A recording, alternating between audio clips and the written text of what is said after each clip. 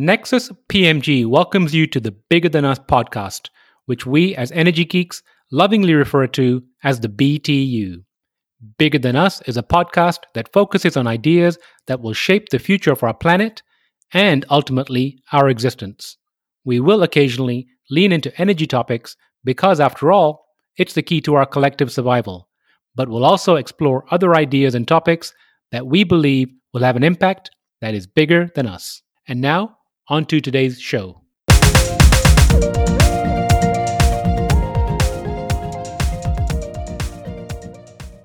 Hello, and welcome to the Bigger Than Us podcast. I'm your host, Raj Daniels, and today I'd like to welcome Stacey Savage to the show. Stacey Savage is the founder and president of ZWS, an environmental consultancy specializing in zero waste and circular economy concepts. ZWS works with leaders in the business, government, and nonprofit sectors who are serious about reducing waste to drive increased profits, deeper customer loyalty, employee empowerment, and a green marketing edge. With 17 years of experience in zero waste policy development, business implementation, and education training, ZWS has adjusted entire corporate and municipal waste protocols for optimization and has empowered thousands of employees through engaging training sessions, ensuring program success. Stacey, how are you doing today? Hi, Raj. I'm doing very well. Thank you so much for having me. I'm excited to talk with you today. Likewise, Stacey. Stacey, where are you currently located? I am just 30 miles east of Austin, Texas. It's a smaller rural town called Bastrop. And I'm guessing, is it as hot as Dallas? We're pretty much at 100 degrees today, I think. Yeah, I think we're probably a little hotter, and my area is famous for the pine forests. There's a pine forest out here, and so I think it may even be a little bit more humid than several regions in the area out in Austin. So it definitely traps in the heat with all those trees out here. You know, we had that effect here recently. My wife and I were out walking earlier this week in the evening, about 9 o'clock, and I was explaining to her the heat island effect because she was saying it's still so hot. And I said, the concrete absorbs all the heat in the daytime, and at nighttime, the heat emanates from the concrete going upwards. And so I don't think we're getting below 85 at nighttime now. Yeah, it's getting pretty brutal. It is. Fortunately, we're indoors, so that helps. So, Stacey, I like to open my show by asking my guests the following question. If you were asked to share something interesting about yourself, what would it be? Well, one thing that most people don't know about me is that I was a professional dancer and choreographer for about 20 years. And, performed in LA and went to national and international competitions with my dance troupe, and, was a choreographer for Texas high school drill teams that do the halftime routines at football games and teaching them their competition routines as well. And so that was a lot of fun. Got to travel the state and meet all these wonderful young women who were, really exploring their passion for dance, tap, ballet, jazz, hip hop, gymnastics, you name it. It was part of my repertoire. So that is something that most folks would not know just, looking at me. So what was your dance of choice? I was more in the lyrical jazz style, and then I'd like to change it up a little bit with some hip hop. I got some funky grooves. Now, before we move on, I have to ask you also about the Texas Trash Talker. That moniker I just kind of gave to myself because I am working on, building a brand and a personality around, talking about waste issues. And trash is not sexy. It's not something that people want to talk about. It's not something that people even want to look at. But it is a key driver for optimization within a business or even in the home. where we recreate as well. So we are at a point where we absolutely must look at our waste materials and our everyday actions and our just cultural habits as well. So the Texas Trash Talker personalities, whenever I do videos on TikTok or whenever I take photos, I've always got my Texas cowgirl hat on. And let's talk trash is basically what the platform is, and helping people understand the waste that they produce drives a direct effect to landfills filling up, and how we're just kind of burning and burying jobs whenever it comes to improper handling of material discards. So, if you're throwing your soda bottle away or you're throwing your beer can away, we can't get that back, really, unless there's some intensive processes there to go back and dig through a landfill to pull out all the recoverable materials that should have never ended up there in the first place. So how can we help people develop their habits around waste diversion instead of everything going into a hole in the ground, regarding landfills. So that's just part of the platform is let's talk trash, let's make it fun, and let's get people energized about switching over their thinking habits about the value of material discards. I think people think of things as waste because they don't see the inherent value of that particular item as a commodity. They don't understand the tie-in to the economic aspect, the job creation aspect, the aspect where we can stabilize local tax bases, right? We can make our local tax bases more robust and stable. So, helping people understand that there's the environmental concern, but on the flip side of the coin, the economics of just throwing everything away just doesn't make sense. So how do we get folks to view their material discards differently than what they are viewed right now? Because right now they're ending up in landfills and in our oceans, right? So since you mentioned waste, can you give an overview of Zero Waste Strategies? Sure. Zero Waste Strategies is an environmental consulting firm based here in the Austin, Texas region. We consult businesses and local governments to use waste reduction to drive increased revenue, deeper customer loyalty, employee empowerment, and to drive a green marketing edge. And so our client list includes companies like Dell, AT&T, Nestle, Purina, Pet Care, and City of Austin, Kohler, which is the bathroom fixture brand, Unico Properties. We're able to really help these companies understand, where their waste materials are being generated within their structure, within their business operational structure.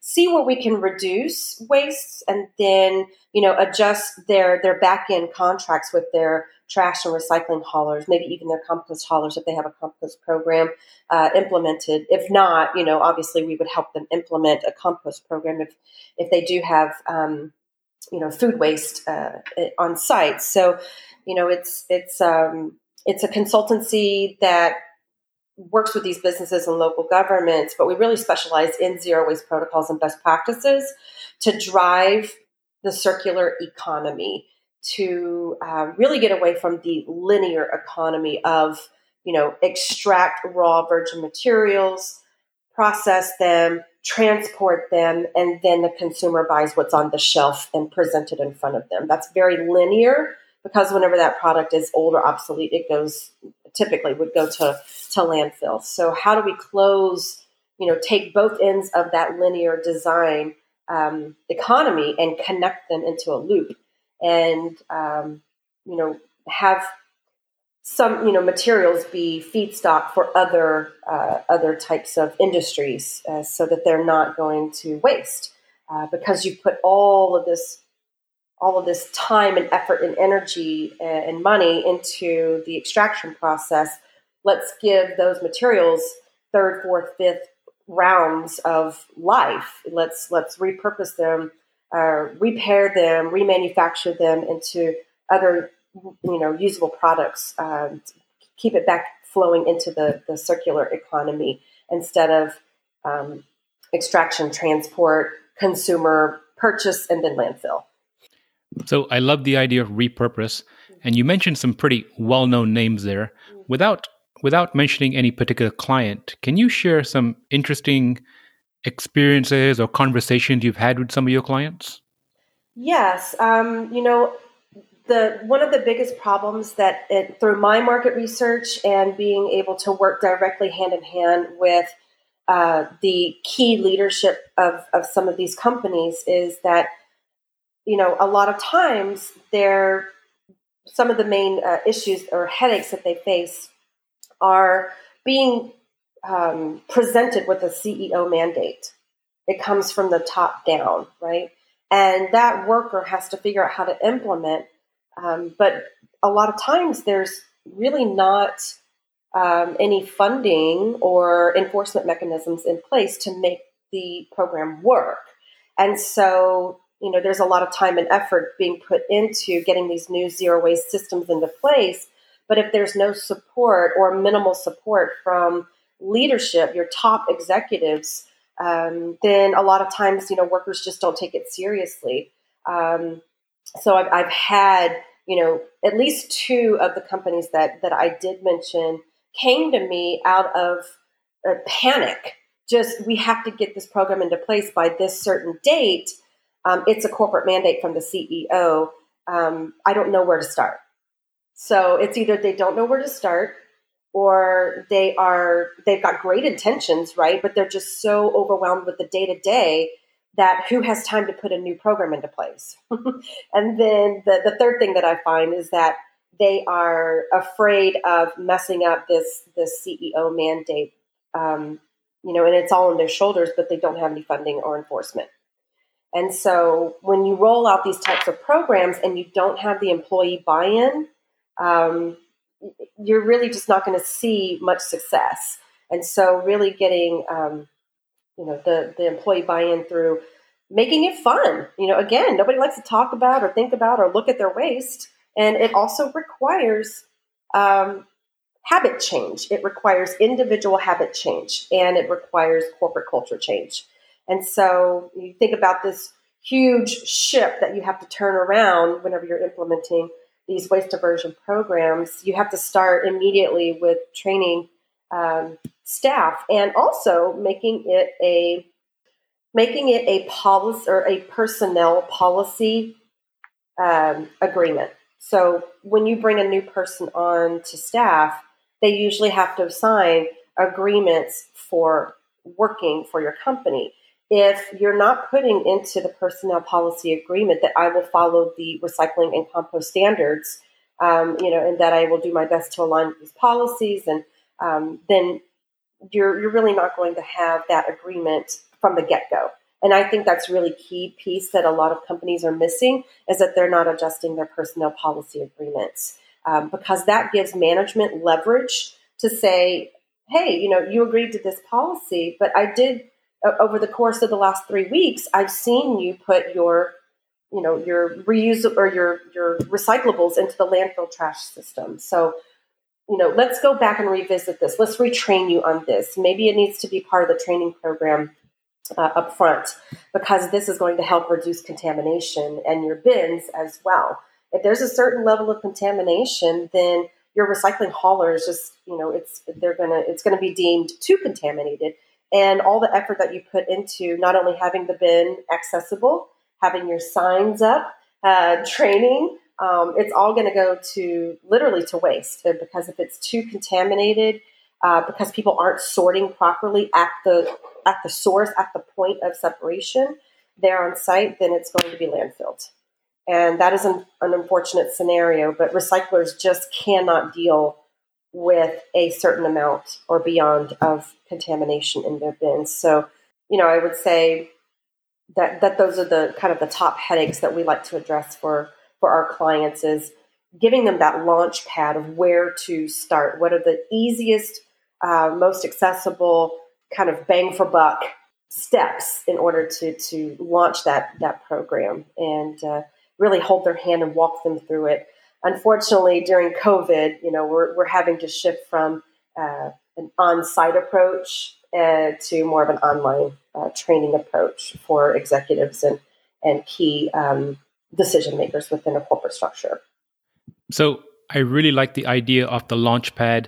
That personnel policy agreement is an excellent example. Can you share one or two more examples of perhaps tactical steps that you help your clients to lead them to success with their zero waste strategies? Yeah, actually, we had a client who has booked us for the last 4 years in the brutal Texas heat, which I'm not complaining at all. Very grateful to have their business, but providing these on-site waste audits where we're up to our elbows in their trash bags that have been collected overnight by the janitorial crew and put aside for us so that we can go through and pick through every single trash bag and recycling bag, and really try to audit that waste, because they need that information in order to get LEED certification. And for folks who don't know, I think back in 2016, LEED standards were built out in a more robust way by including zero waste protocols. So in order to get your strongest LEED certification, there needs to be a zero waste aspect to your approach in order to get that certification now. And so for businesses that employ maybe a sustainability director or a sustainability engineer who maybe they graduated 10 years ago, 5 years ago even, and they understand the key decision-making around energy and water conservation and those protocols, they were not really taught about waste management or how to divert waste or how to even do waste reduction measures. So now they have to implement that, but they, again, may not know where to start. So that's where we would come in to bring our expertise to the table. So this client in downtown Austin needed waste audits. And so for the past 4 years, we've shown them our waste audit measurements, and we've shown them year-on-year improvement. And what that points back to is that they're doing better at training. They're doing better at having more accessible bins for people, so that, sometimes we get a little lazy. And if the recycling bin is 10 feet away and I've got a soda can and the landfill trash is right next to my desk, well, which one am I going to use, especially if I've got a full plate and I've got deadlines and, wherever I can save time. Sometimes we do tend to get a little lazy if the bins are not as readily accessible as we need them to be to make the proper decision with handling the materials that are in our hands at that point in time. And so we, did these waste audits 4 years in a row. We've been able to show them year-on-year improvement. We've been able to show how their recycling rate has increased. We've been able to give them additional suggestions in our reporting. We drafted I think last time was like a 17-page report just on this, one facility, and showing them that historical data as well really helps them with, the charts and the graphs, and being able to relay the information to their office space renters, because the office space renters are the ones who are making the waste, really. And so really being able to relay the information, showing where they've improved and where improvement can happen, more, is a big piece to what we do as well. Showing those, if you're not going to measure it, you can't really calculate it. You can't really tell the story of what's happening on site at your building. And you can't really relay the importance of the program and how it is how it empowers the workers on site, not only the building management, but the clientele, the clients that rent office space there, really showing them, hey, we're all in this together.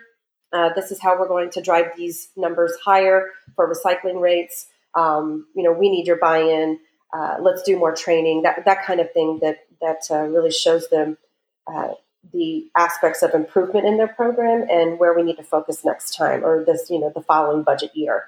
So that reporting was really, really important for them, and it also allowed them to continue their lead certification as well. Thank you for that example. Now, earlier in the conversation, you briefly touched on an online training program. Yes. Can you expand on that a little bit? Yes, like I said, we have traditionally over the last 7 years since our business was founded in 2013, we've relied on being on site and really, talking to the key stakeholders, the key employees that help run kind of the green programs, talking to the procurement department, the legal department, the finance department, the waste and facilities maintenance department.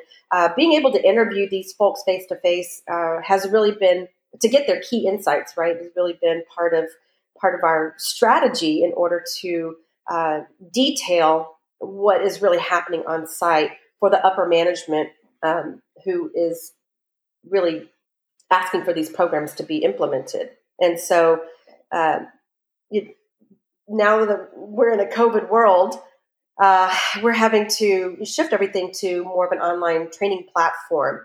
And through my market research, I've identified 6 key headaches, major headaches for all industries across the board. I've interviewed my target market, my target kind of clientele, avatar, which is kind of a key decision maker, also someone who deals with waste contracts for a specific corporation or within a local government, and really interviewing them with a very, very detailed, forward-thinking questions, and really getting down and psychological about how they view their waste and where they can really cut back on their waste issues or reducing their waste. And so I've been able to build out 6 training modules that have this content in them that come from these key insights that most facilities are having to deal with and may not know where the remedies lie. And so this training program, would be like a 12-week training program. We can, obviously speed that up a little bit if that's too long, but we can take your hand, walk you through, and going online at your own pace. You can review it, and then, the following week after you've watched the training module, the training video, you map out your questions, you map out things that are specific for your site. And then the week afterwards, after you've done your homework that I give you, then we go into a kind of a support call. And this support call is, can last up to 2 hours if we needed it to really address all of your issues regarding what you learned in that training module and how it directly applies to your facility. And, go over things that we may not have covered in the training module that you still have questions about. And so really helping you feel very supported in putting together these programs and, really come out the hero once you're done with the training program, coming out the hero for your facility, where you can help drive increased revenue. You can get your employees engaged and empowered around these issues to make individual habit change once they come back to the office. Once COVID is, at that place where it's kind of dying down and we're feeling a lot more safe and we're getting back to office routines, people need to go back into the office feeling confident that they're implementing the proper programs for their specific site, and that they understand the strategies and how to get their employees involved, and how to help their employees take ownership of those programs so that they are successful. That's just a kind of a key, higher level overview of what this training program would look like. It helps these folks who are responsible for putting these programs into place walk back into the office with confidence to make sure that they are doing it correctly and doing it correctly for their specific site. Again, every business is different. Every business waste stream is different. Every business hauler contract looks different. So there's a lot of specifics that need to be addressed in the support calls that happen after you review the training module and do your homework. So we'll be launching that very soon. And I'm working with a marketing team so that we can tie it up into a nice little package, put a big red bow on it and say, here, come and get it. We've got the information here for you, so that you are, that you're marching into your office with assured confidence that you're going to do it right and that you're going to be, the hero of the waste the waste portion of your business. Maybe a little bit down the road you're able to save a couple $1,000s for the bottom line. Great. So that's every business likes to hear that. Where can we find that cash in your trash? So I like the idea of cash and trash. Mm-hmm. Without going into too much detail, can you list the 6 key headaches just in case there's someone listening and has an aha moment that, you know what, those are one of my headaches, and how can I, perhaps engage in your program? Sure. So the 6 key headache areas that I have found through my market research is, one is the lack of employee training and employee engagement, getting their buy-in. 2 is really solidifying your business integrity. People want to buy from companies that have integrity, and we want to make sure that your sustainability is an integral part of your operations. Another one would be community involvement regarding, local job creation. How do we, take what is coming out the back end of our own facility and selling on the commodities market what is sellable, like your compressed cardboard and metals and that type of thing, but also, getting that back into the system and to create jobs in the local area. Another would be reduction versus recycling. A lot of companies go straight for recycling, and that is a cost, and they don't focus on reduction or reuse first. And there's also a lot of other R's in there, REs, the 3 R's. There's a lot more in that, like remanufacturing, repurpose, resoiling, which comes from composting. There's a lot of more R's that we don't talk about that are more cost saving and free. But whenever we get down to the recycling part of it, that's where you have to start spending money. And so what can we do further upstream to implement all the R's in order to reduce the waste before it hits to even the recycling bin? And then there's a lot of headaches around, is recycling versus landfilling? Is it cheaper to landfill than to recycle? That may be, and it's a business decision. But I know in Texas, it's cheaper to recycle than it is to landfill. So why are we not really pushing that? And then businesses have an issue with how to tell their story. Green storytelling is really the key for the millennial and Zoomer generation, Gen Z. They don't like to be called Gen Z anymore because Z is the last letter in the alphabet, and they don't want to be the last generation. But if we're not changing our corporate culture, if we're not changing our structure, if we're not changing and optimizing for the next generation, then they're not going to give you their business. So how do we do our green storytelling to those generations that are going to be your next boom in consumers? How are you going to keep your business relevant for them to purchase your products? It has to have a green storyline. And then, just mainly just perceptions around waste, just how people view the materials that are in their hands and not understanding the economic impacts whenever they mishandle them improperly, right? So really just bringing about the perception of waste, personal habit change, and corporate culture change. How do we implement that to really drive that green marketing edge, that green storytelling? I appreciate you going through that list.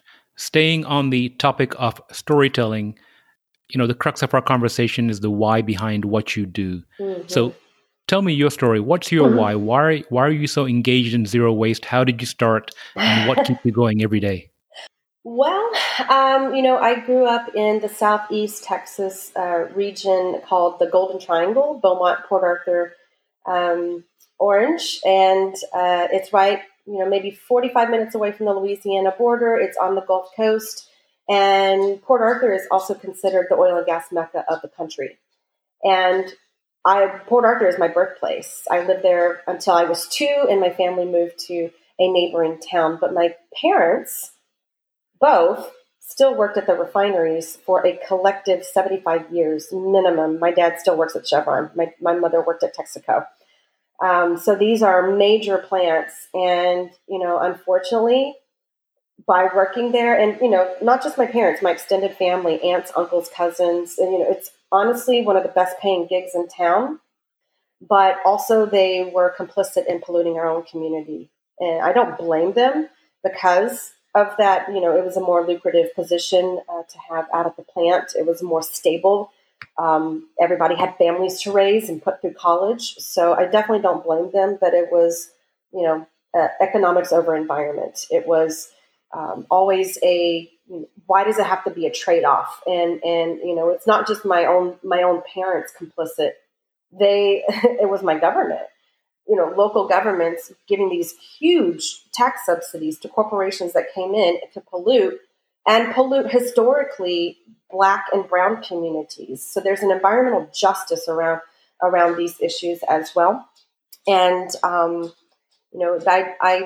we were kind of an apolitical family, didn't really talk much about politics or, human rights or any, none of the really like current issues of the day. And so I just grew up kind of oblivious. I thought brown, hazy skies and rotten egg smells wafting through the air was normal. Everybody grew up like that, right? But I had no idea growing up that it was the actual chemical plants and gas or oil refineries down the road that was really making our air quality so poor. And, I just graduated high school, went to college, UT Arlington up in the Dallas area, and, moved to Austin after that in like 99 and really just got a job waiting tables. That's where I got my gift of gab, I think, is waiting tables and bartending and customer service and just really helped me with communication and expressing, myself as well as being very personable with people from all walks of life. And so I finally one day found a job ad in the back of the Austin Chronicle, which is kind of like the free, cool, hippie paper around here that, talks a lot about arts and music and film and current events and social justice and that type of thing. And so I looked at one of the ads and there was a job placement and it said, get paid to fight the man. And I was like, yes, wait, who's the man? Right. I was so oblivious and I was 28 years old at the time where I took this job and I went in for an interview. They took me out into the field. We went door to door and I fell in love with it. I got to talk to people at their homes, educate them about the environment, some of the local issues that were happening right in their own backyard, getting them activated and really collecting, pulling together the voice of the collective community in order to put pressure on public officials or corporate polluters. So I was really trained to address the issues, and we did a lot of protesting. We did a lot of street theater demonstrations. I organized flash mobs within several Walmarts throughout the country regarding electronic waste take back. We organized so thoroughly across Texas, especially in Central Texas, that we got Dell on board with supporting legislation that would require electronics manufacturers of computers to take back and responsibly recycle their own equipment for free for consumers statewide. And so that bill passed in 2007 unanimously through the Texas House and Senate. And it was because we had Dell on board. I went door to door and I spoke directly to Dell's CFO, not knowing who he was. After I gave my rap at the door, he was like, I'm the CFO for Dell, right? And I was like, nope, didn't know that. But here's the letter, here's a letter writing opportunity that we're giving to all your neighbors to write a letter to Dell. They received over 10,000 letters from our campaign saying, why aren't you taking this stuff back? It's toxic. It doesn't belong in landfills. And that means the citizen is footing the bill financially, right? And so we passed that legislation unanimously. Governor Perry signed it into law. And then 2 years later, we did it again. We got Thomson on board and I believe Panasonic to pass TV recycling legislation in Texas as well. We only got 6 no votes in the Senate, and we got 12 no votes in the House. And you got to remember, we have 181 legislative districts in Texas. And so, only 10% of the lawmakers said no. So it was a really big victory. It's administered through the Texas Commission on Environmental Quality, which is our state-run, our EPA, kind of EPA. And to date, over 300 million pounds of electronics have been diverted from landfills in Texas. And this stuff has lead, mercury, arsenic. It's really bad for the environment, and it just doesn't belong there. So this is really what kind of partially in Texas spurred the cradle-to-cradle movement, because this is extended producer responsibility. It is a key component of zero waste, getting the producers of these products to be responsible for the end of the life of their own products, rather than putting the onus on the resident or county landfills or whatnot. And so that was a key victory for us. And after that, I was the program director, statewide program director, legislative director, and I really wanted to advance my career, but I just didn't have anywhere to go because the executive director had been there for 20 something years and she wasn't going anywhere, and that was the next level up. So I really kind of hit a ceiling there, and I said, what else can I do? And so I ran a couple of political campaigns, one for Austin City Council, and I ran a Texas House District race just north of Austin. And needless to say, we lost both because it was so completely divisive. And I was used to, I was with the environmental campaign nonprofit for 9 years. We worked with everybody who had buy-in. So we were a nonpartisan group. I was used to working with conservatives and ultra liberals and businesses and local governments. I was used to pulling people together. The political campaigns were so divisive and, based on opposition research and mudslinging. And it just left a really bad taste in my mouth. I didn't have a passion for it. Unfortunately, we lost both races because I honestly I couldn't do it. So I was just sitting at a stoplight, ready to turn into my neighborhood. And I was just, daydreaming off into the void. And it just kind of hit me, all of a sudden I got smacked with reality. I'm like, well, Stacy, all the haulers, the city council, all the council members, all their aides. You've worked with them for years. All the environmental heavy hitters across the state, all the community groups. Why aren't you the main hub or resource for kind of zero waste expansion across the city? And that's exactly what I did. I went the next day and I purchased my DBA at the county, and we were off to the races. So it was just that kind of smack in the face, if you will, when I was sitting at a stoplight. I never saw myself as an entrepreneur. I always saw myself as working for somebody else. I didn't really have anything passionate about that I could lead on until I founded Zero Waste Strategies, and I could start working with companies individually. And I started to see them as, Joanne in the accounting department, right? It was Becky in the legal department. It was John in the janitorial department. It wasn't just this huge corporate monster that was pumping out all these pollutants into our community that, I had experienced earlier on in life, and that I had been trained to, really attack the polluters during my nonprofit role. But what I started to see as a business owner on the other side of the coin is that these companies are run by people who care, people who live in their own cherished communities, are part of their involvement in the schools and whatnot. That they've got friends and family in the area. It's not just this nebulous, corporate monster. It's people run these corporations. And I know it's a novel idea, but it was really a big revelation for me as a businesswoman, as a business owner who had to address the person in order to address the pollution, right? And so that was the big aha moment for me. So that's a pretty amazing story. What are some of the valuable lessons that you've learned on your journey? Oh, valuable lessons. Wow, there are a lot. I had to, as a business owner, I had to completely switch my thinking. For 15 years, I had been in the nonprofit sector or the political sector. And let me tell you, nonprofit folks just do not get paid.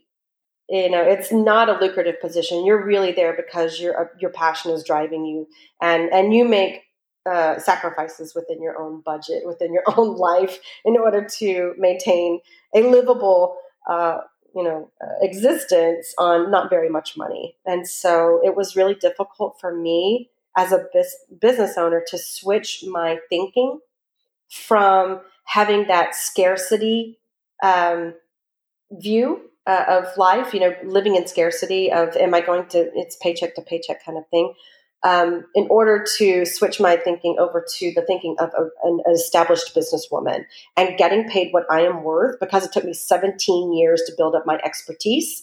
And the vast majority of that expertise was hands-on and, providing leadership within our local Austin community, helping pass local ordinances for business recycling, curbside composting, construction and demolition, waste debris recycling. These were serving on the local zero waste advisory board that vets zero waste policy before it gets to the desk of city council. Really, really having my hands deep into the policy aspect of it as well. So, like I said, hands-on experience. It took me 17 years to develop this expertise. And so getting paid what I was worth without feeling guilty was a major, major breakthrough for me, because, being that activist mindset, I felt guilty even getting a paycheck because I was so passionate about what I was doing.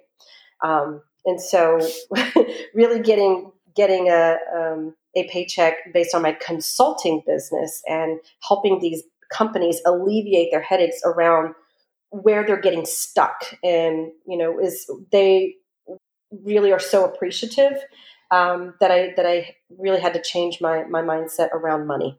That was the biggest thing for me, and really charging what I was worth.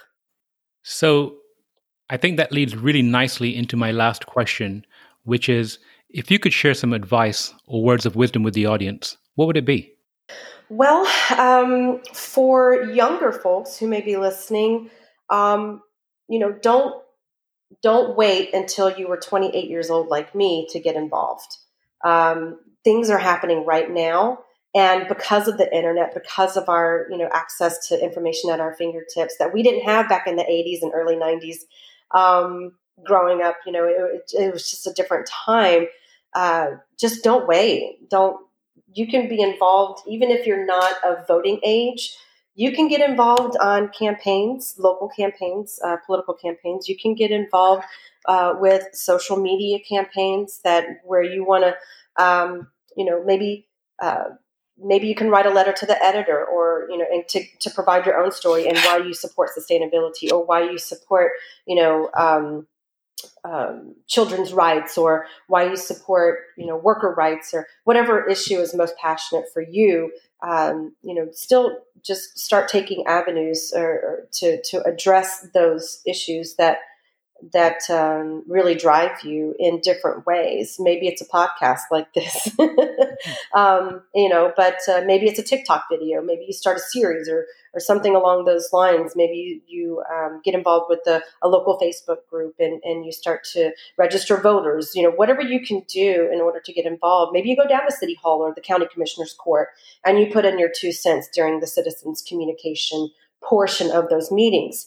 The youth are really the ones who are driving this conversation, and they are making us as Gen X, Gen Y, boomers, they're making us better.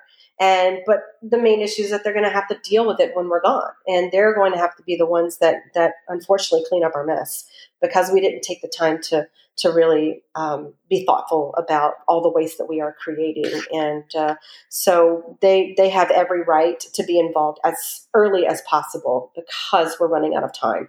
We're down to that decade of catastrophic climate change issues. And so what really helping my call to action is youth involvement. Maybe there's a local Sunrise chapter in your area. Look for Sunrise. This is part of the look to your leaders with the indigenous communities. Maybe there's some indigenous rights issues that you're really wanting to get involved in supporting those communities. Maybe it's water rights. Maybe it's solar energy. I'm not sure. Whatever floats your boat, but people need to try different tactics that mesh well with their capacity, right?